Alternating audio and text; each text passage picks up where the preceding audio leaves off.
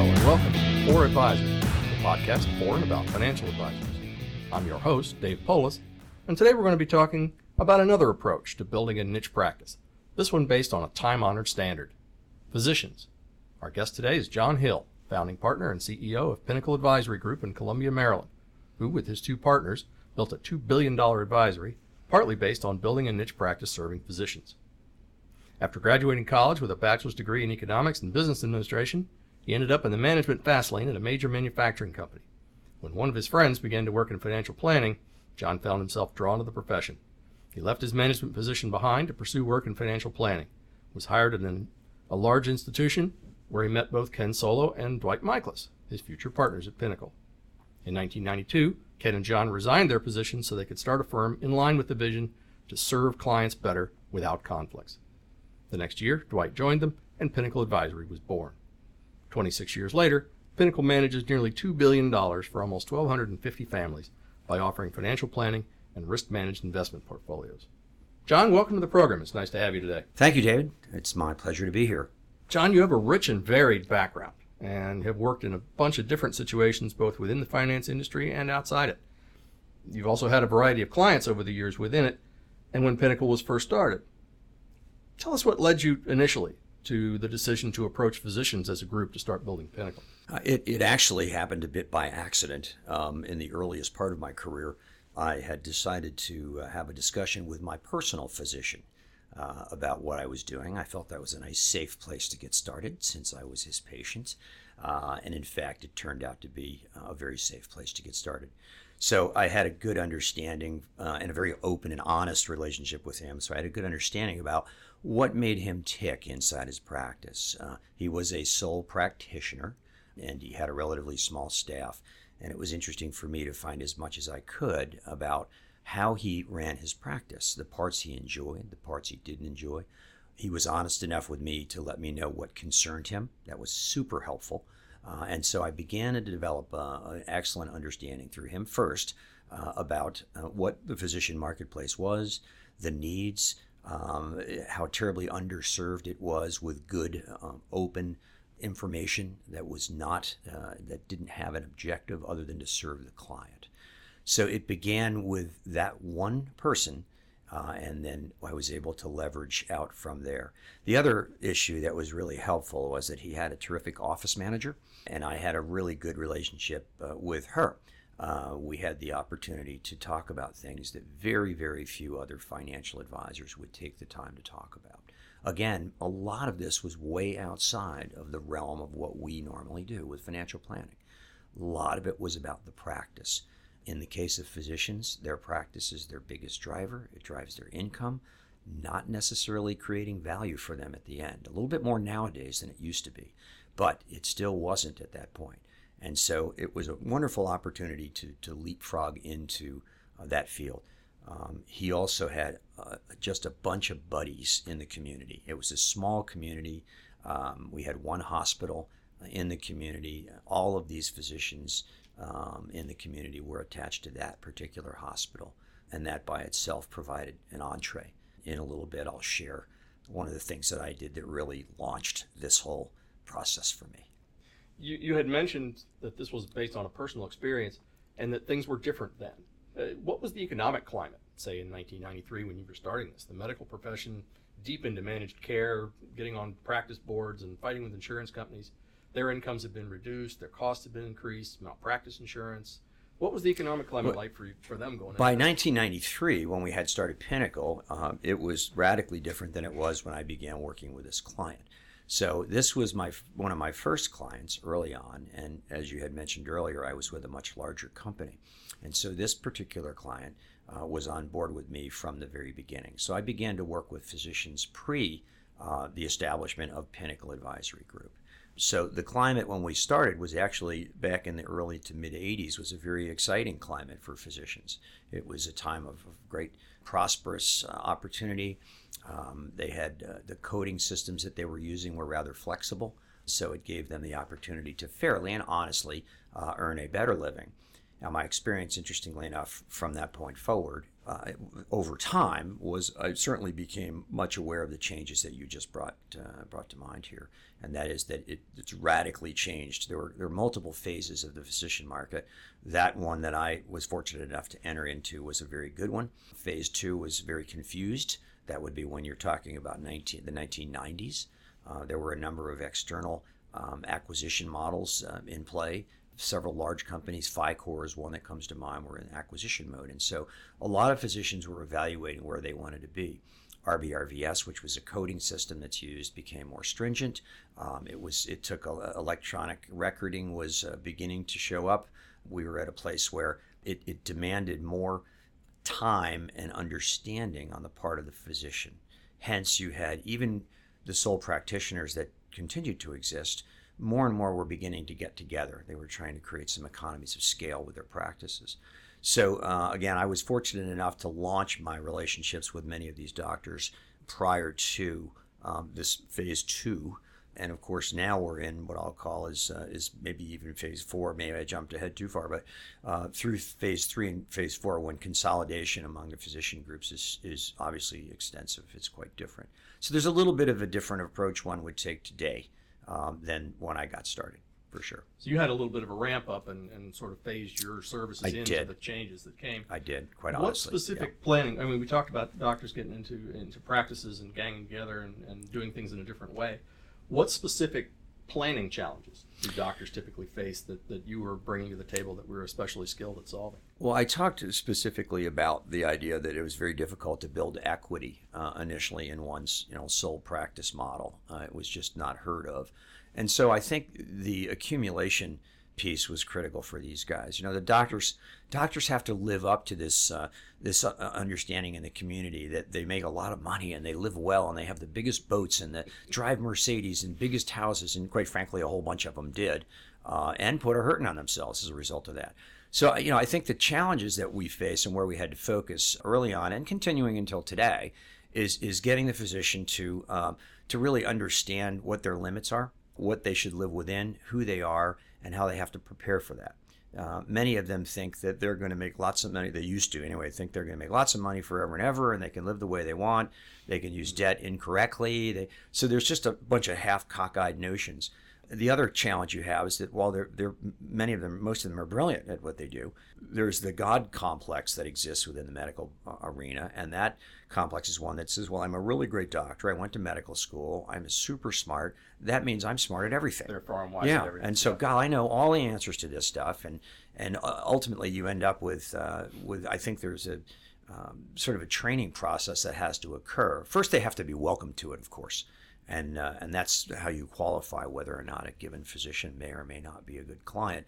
But the idea is that they have to understand that what are their limitations, where can they do good for themselves and for their patients, and where should they look outside for assistance and guidance. One of the challenges that we were able to overcome by our fee structure change, going to a fee-based environment, was physicians are constantly battered and had been by insurance agents and anybody who could sell them anything, brokers.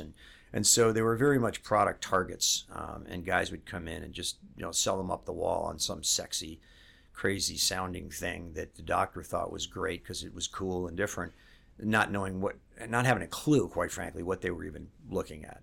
Sure. Making decisions on stuff based upon relationships that they've had rather than intellect, which they need some guidance on that. Sounded like you had to break through a lot of competition there in the beginning. Was there a specific approach that you used that you found worked particularly well with physicians in persuading them to let Pinnacle take care of their investments? Well, probably the major issue was that we understand the practice of medicine. We understand that, in fact, that it's different than those brokers and insurance agents and other people out there that didn't know anything about the practice. So probably what was the biggest help for me was the time, energy I spent truly understanding the business of medicine, right? Starting ground zero with reading medical economics, every time an issue came out, so that I could talk the talk and walk the walk with these guys. which was so different. It really differentiated me as an individual from anybody else they had ever spoken to. So in fact, when they would introduce me to another physician in one way or another, they would do so in a way that they had the confidence I could talk about the business of medicine, not just what I was selling, not just a product, an investment, or insurance. You were a peer at that point. I desperately worked to get myself to be recognized much more of an understanding consulting role than as to somebody who was trying to move them into something. But back to your question about what you have to plan for, there are many, many unique design opportunities for physicians based upon the way they were that would help get them to their goals, that they needed somebody to teach them at a level they could understand instead of talk above them.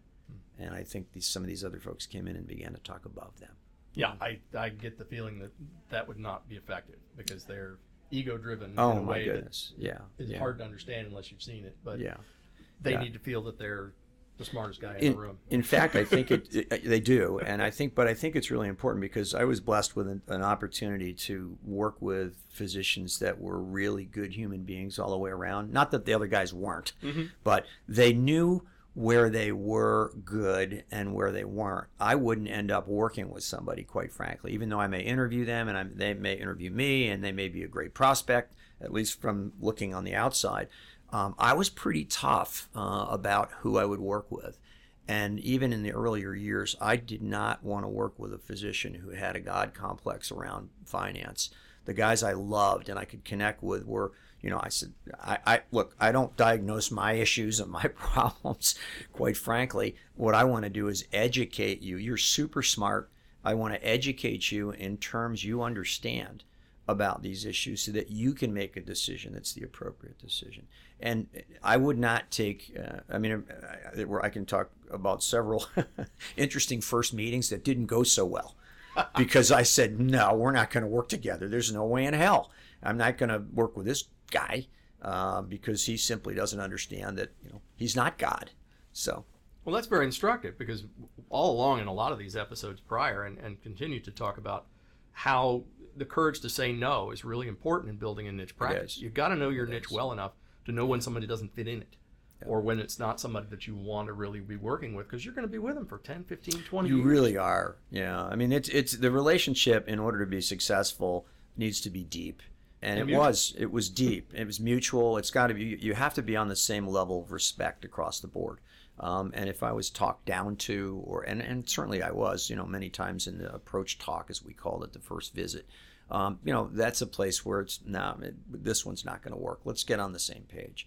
And I would explain to them that it was a partnership. That was a term I used very, very frequently, that this is a partnership we're going to create for the rest of your working career. And that was helpful. I've talked to you, a bit in terms prior to this conversation about disturbing tracks and what issues are there and what our concerns are. The other thing about working with medical practices is that there are so many moving parts between the personal side and then being engaged in the practice. And they're integrated in areas that can be complicated. Even the way doctors spend money in and around and through their practice so often might not be appropriate. They don't know about it. They don't think about it. I mean, they just flat out had no education about money. That's one of the great and awful things about medical school. They're woefully underachievers in terms of the professors in terms of presenting the curriculum around finance and business and running your practice. Financial literacy seems to be at a low in most practices. Yeah, but terrible. Given the amount of money that they're typically working with, it's even more damaging because they could make much bigger mistakes. It's pretty startling, yes. Mm-hmm. Back then, what were you using as a lead generator? You talked about referring from one to another, which is how everybody likes to build their practice, but how did you find them during the rest of the day? Interestingly enough, that first person I talked about, as I mentioned, was very well liked by a number of the physicians in that particular hospital. And what I wanted to do is I did not, in my earliest part of my career, I was not a cold call guy. I never did it. I was a little older when I got started, and I simply said that if I don't have the ability to go about and create a business without just picking up the phone, as many guys had to do, then this wasn't going to work for me. So interestingly enough, with this first client, and I recommend this to all the folks that are listening, the advisors that are listening, what we did was, after we developed a successful relationship and there were results we could point to and accomplishments we shared, then I actually was candid, and I said, I'm at the building end of my practice, as you know. You're one of my first, but you know that I've also had a keen interest in this for a long time. And what I would like to do is brainstorm with you about what opportunities you're comfortable with in reaching out to the physician community locally that would allow me an entree, that would allow me a chance to meet people in the right way. And so literally, it was coincidental almost, because on his desk out of left field, there was a membership directory from the Anne Arundel Community Hospital, basically their directory, the membership directory at that time. That's what it was called. And so it was it's very fortuitous. So I simply said, well, Arnie, you've got just a host of guys that you refer to. He was an internist. And if you have an internist, guys and gals, then they refer out to other physicians in the community often, not always, because the way things are structured now are a bit different. But generally speaking, they still reach out, and they have a lot of contacts. And so I told them, I said, everybody loves you. The guys I know, they love you. Your buddies, you're referring to them. So they get the concept of referral. Sure, they understand it. It's part of their business. And so I said, the best thing that you could help me with at this point is to do an intelligent approach to some of these other guys. And what I would like you to do is, I'd like you to write a letter of introduction.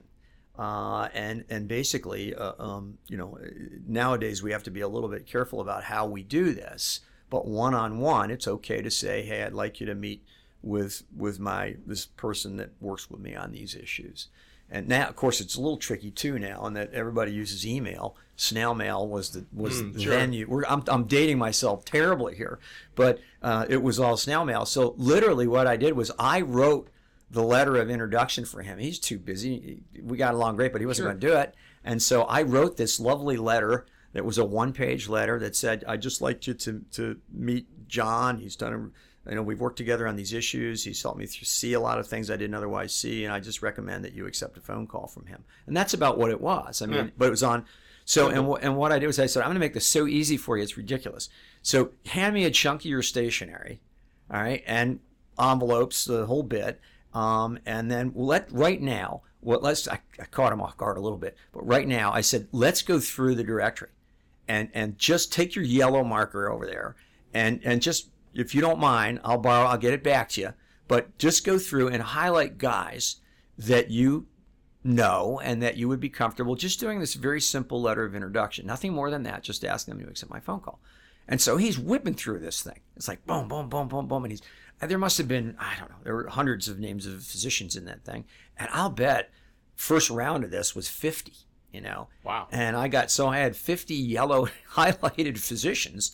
And literally, I took the paper, I took the letter back. He approved it, of course. Mm-hmm. And I said, okay, I'm printing 50 of these things out. They're going out to the guys you highlighted. You okay? He said, sure. It wasn't an obnoxious over-the-top letter. It was a simple letter, yeah. And so, lo and behold, that was the most dynamic campaign that occurred. And it was simply him reaching out, old-fashioned letter, saying, it's a great guy, you ought to talk to him. And he's referred to them. So there was some, this is how this works. And I called all of those. And out of that group of people, it was in phases how things happen. That's the way it works. But almost immediately, I was talking to in front of, at least a half a dozen of some of the best docs in the area, and developed, and the door was open. It wasn't this cold, uncomfortable thing, because most of them called him back before they would meet with me. So they pick up the phone. He did get a little tired getting some phone calls. You want to verify that this is legit? Yeah, but sure. But so they say, so who is this guy? What are you talking about here? And he got on the phone. I said, look, here he is, this low-key, really understands our practice situation. That's what's most, and I sort of told him to say that. Sure. So I just tell him I understand the business of medicine better than most guys that you've seen that do what we do.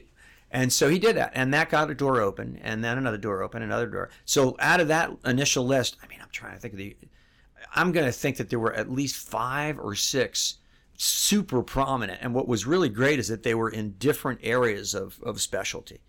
So I had the ophthalmologist, I had the There was a cancer doc. I had somebody who was working on osteo-related issues. All these kind of different groups. And you know where this is going. To some extent, I repeated the process. I will be totally public and honest with the group here and say that when you have success, we all do this all the time. You have success at certain things, and then you stop doing it. It's almost crazy. It doesn't make any sense. Patient's getting better, we'll discontinue treatment. Yeah, I mean, so I do this thing, it works, it builds, and I do it a few more times, and then I guess some of it was that my network was being created, and it could be done over a cup of coffee or a glass of wine or whatever, however it happened to work out. But ultimately, that is really what got things going. And I think it gets back down to, and I know this is not the most popular thing to throw out, but I still believe in all my heart at 65 years old here, having gone through this whole process from virtually ground zero, that referrals to other folks, albeit it may be a little bit more complicated now, and there may be more people that are taken care of, I still believe that there is a great way to open doors in an effective manner by going through a traditional or at least semi-traditional referral route. I think that's critical. So you're talking about referrals coupled with a very hyper-focused, hyper-enlarged, vetted direct mail piece on a limited scale. Yeah, exactly, on a super limited scale. And the other thing too, in that was, I think, again, getting back to understanding practices, before I ever met with these guys, I would, if one was an ophthalmologist, we didn't have the internet like we did today. I mean, it would have been so cool, because right now, you can do such great research in such short order. It's fabulous. Sure. But I literally went to the library, and I would go and look up, what were the current issues, Ophthalmology Today magazine you could get, or you could get some of those other periodicals, and then you could do your own research, so that when I went to meet that doc, he knew I knew something about ophthalmology. I may have never had an ophthalmologist before, but going into that office, the practice issues are fundamentally the same. But it's very, very good to specifically understand your audience. This is true whether it's a physician group or whether it's the local liquor store guys or dry cleaners or government contractors. I don't care who it is. The mistake that so many people make is that number one, they don't niche into just a few of those and get really deep. I think a word of wisdom I can share is simply that when you're going to go see somebody, or you're going to understand a niche or want to go that way, do your homework. Know how to talk the talk and walk the walk. It'll be super impressive for the person you talk to. And that really seems to be the crux of a lot of these niching strategies, is the knowledge base that comes with having intimate awareness and ability to understand the challenges your client is facing. You have to know what they're up against so you can talk about it and fix it together. Absolutely. No question about it. The more you know, the better you're going to be, and the more fun you're going to have. It's a hell of a lot more fun to go in to one of those meetings first time, instead of being a little bit, nervous, anxious about, I hope I do well. In your head and all you're trying to do all this stuff and think about it. But the good news is that when I went in and did that, and when you can go in and do that, if you have factoids about what's going on that you can fall back on, it is an amazing confidence builder. It really helps you get smooth and get comfortable, and then you can. Their eyes light up when you mention one of those terms. They're like, "Oh, he's one of them." No question. It's huge differentiator. Makes a big difference. Huge, yeah. Mm-hmm. We're coming up on a break. When we come back, we're going to be talking about retention and some of those very specific approach strategies that John used to make physicians comfortable. We'll be right back. Are you an RIA or financial advisor looking to grow and scale your practice, but feel like you could use some help? Feel like there are lots of growth options out there, but don't have time to research them and don't want to make an expensive mistake? Want to spend more time helping clients instead of time-consuming investment research, compliance checks, or transactional work? If you answered yes to any of these, Pinnacle Advisor Solutions has the answers you need. With a range of outsource options and top-rated professional investment management and financial planning support, Pinnacle has a solution that fits your needs, budget, and circumstances to help you scale up, grow your practice, or put a succession plan in place. For more information or to set up an appointment, call 201-919-4838. And we're back speaking with John Hill, founder of Pinnacle Advisory Group, about his experience growing Pinnacle in the early years by approaching physicians. In general, in your experience, do physicians make really good long-term clients? Again, I think if you're careful about how you select the physician that you want to work with, they're awesome long-term clients. I mean, Pinnacle has, we have hundreds of doctors we have roughly 1,200 or so clients overall, and I don't know the last count, but I know there are hundreds of doctors in our group, and I think they can be awesome long-term clients. But again, I think what you need to do is be very cautious about the initial development of the relationship. I don't want to be so curt as to say that, gee, if there's anything I didn't feel fuzzy about, I didn't take the guy or gal. But certainly because you got to get your own ego out of the way. You can't be that bad about that. You need to have an open mind. But once you've done your homework and you truly have qualified candidly and honestly, that you're going to be incredibly passionate about this relationship if it goes forward, about success for the doctor, but that you just need to be on the same page. If you get them on the same page, you get them on board. I had a few slip off. I mean, honestly, I would start with somebody, thought they were the person I was hoping for in the beginning, only to find out that they weren't, and they wouldn't spend the time necessary to develop the right plan, and their follow through was not good, and they got interested and they lost interest, so to speak. Yeah.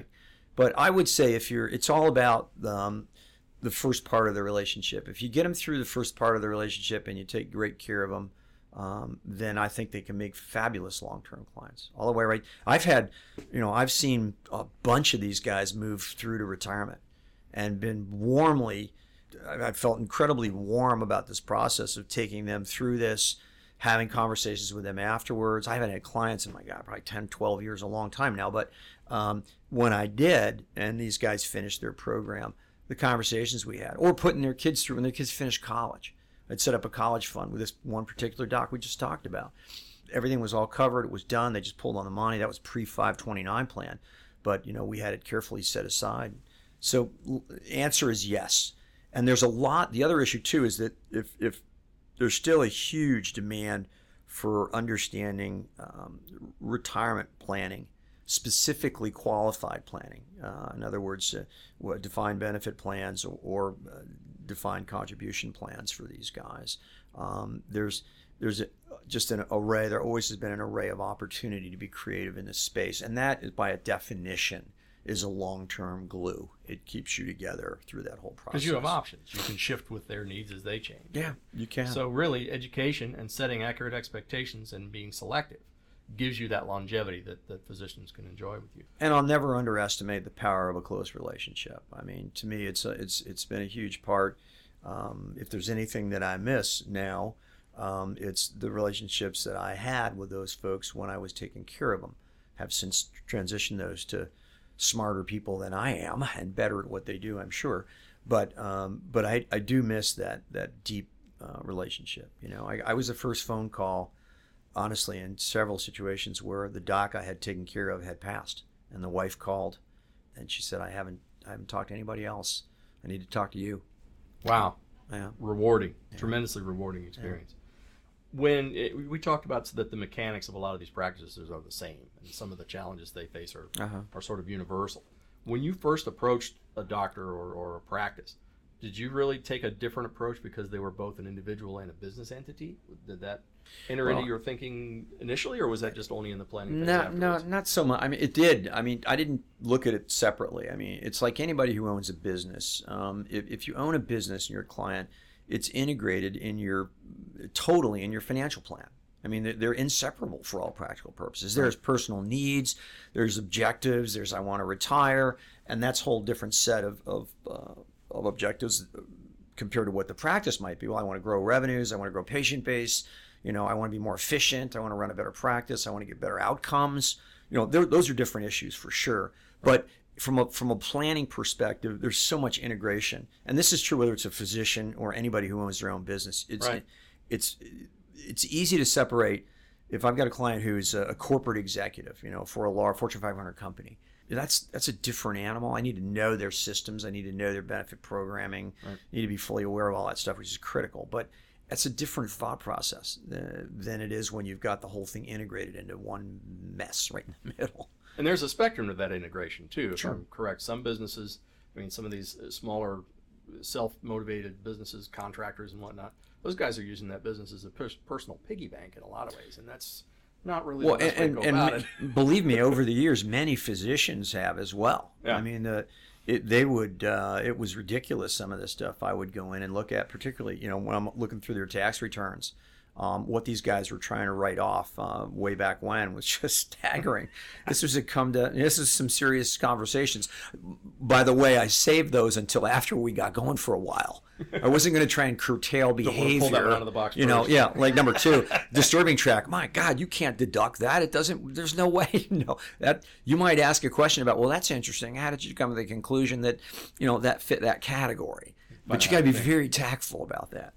You mentioned disturbing. Let's get into that for a second. Let's unpack that. Where did that came from, and how does that apply to what we're doing? Actually, disturbing is it's a ferocious word for identifying those areas that create deep concern for a prospect or a client.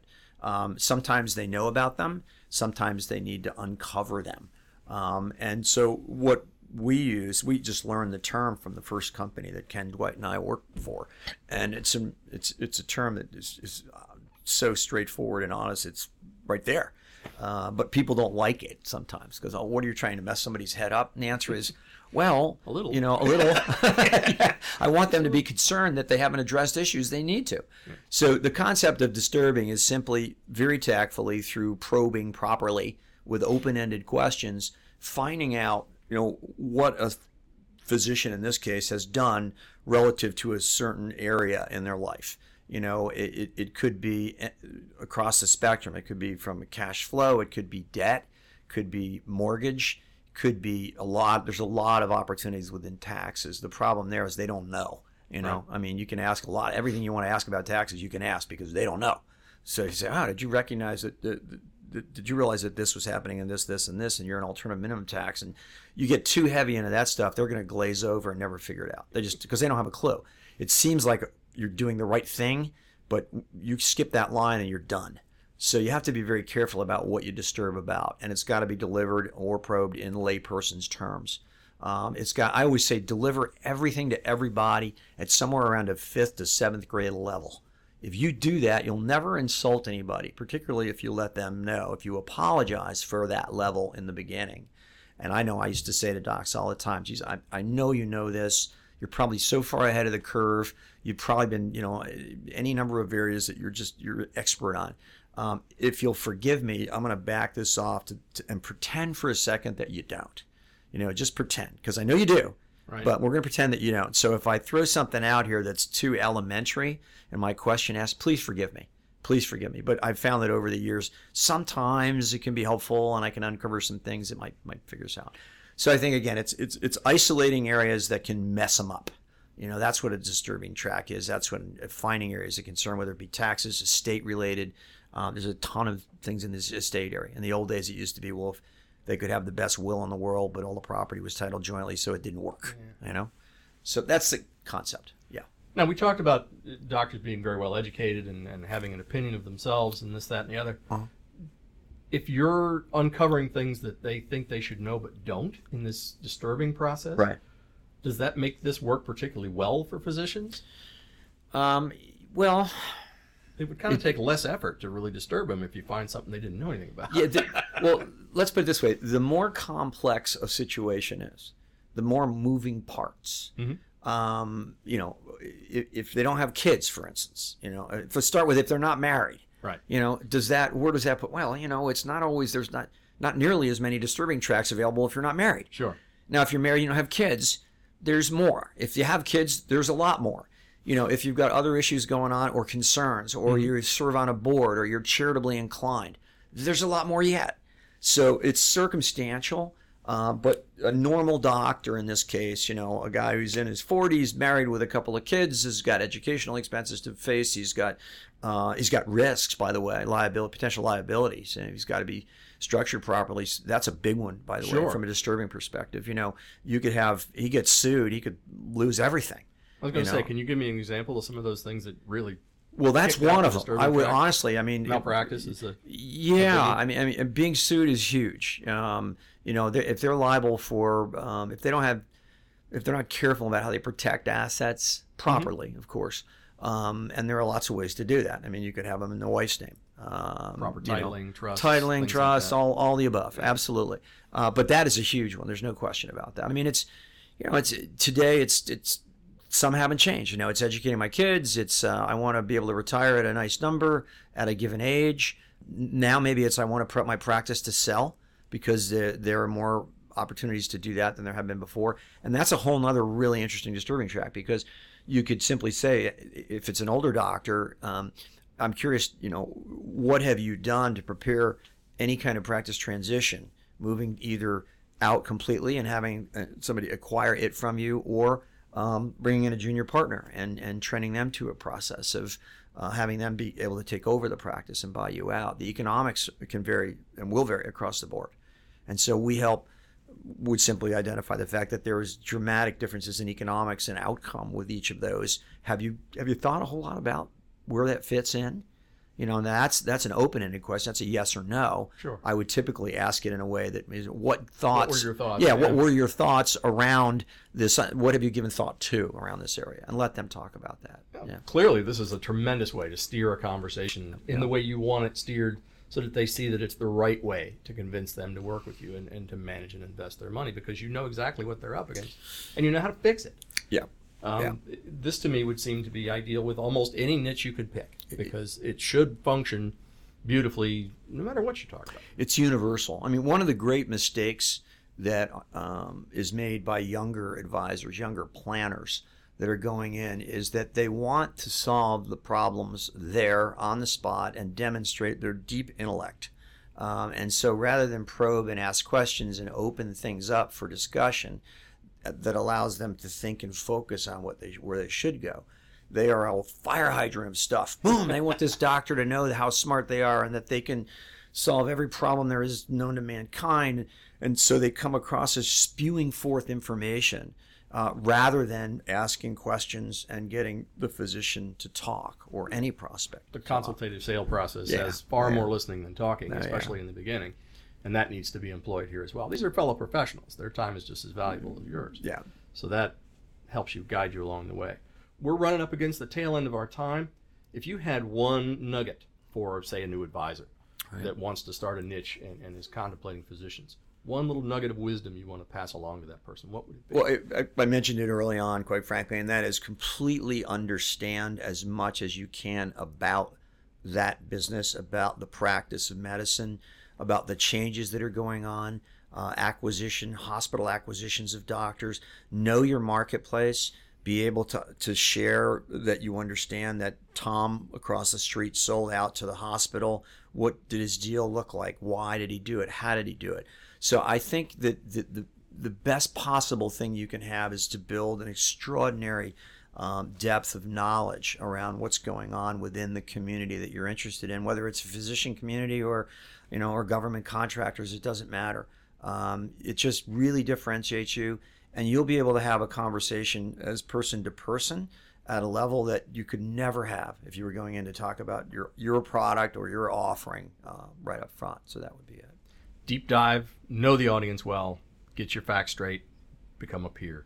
Terrific advice. John, I'm sure our audience appreciates all these valuable insights. I've learned a lot. I hope you've enjoyed yourself. We're happy to have you today. Thanks you so much, Dave, for joining us. Lots of fun. Enjoyed it too. We've been speaking with John Hill, CEO and founding partner at Pinnacle Advisory Group in Columbia, Maryland, about prospecting and building a practice on a group of physicians. If you have questions about doctors as clients, prospecting, or anything else you've heard on this program, drop us a line at foradvisors@pinnacleadvisory.com and we'll get you some answers. You've been listening to For Advisors, a podcast for and about financial advisors. I'm your host, Dave Polis, and until next time, thanks for listening. You're listening to For Advisors, the podcast for and about financial advisors. This program is for educational purposes only, and the opinions expressed here by guests do not necessarily fully or accurately reflect the legal intent or nature of Pinnacle Advisor Solutions, Pinnacle Advisory Group, or its senior management. This program is not intended to give legal, investment, or financial planning advice, and opinions and statements made in this podcast should not be relied on as such.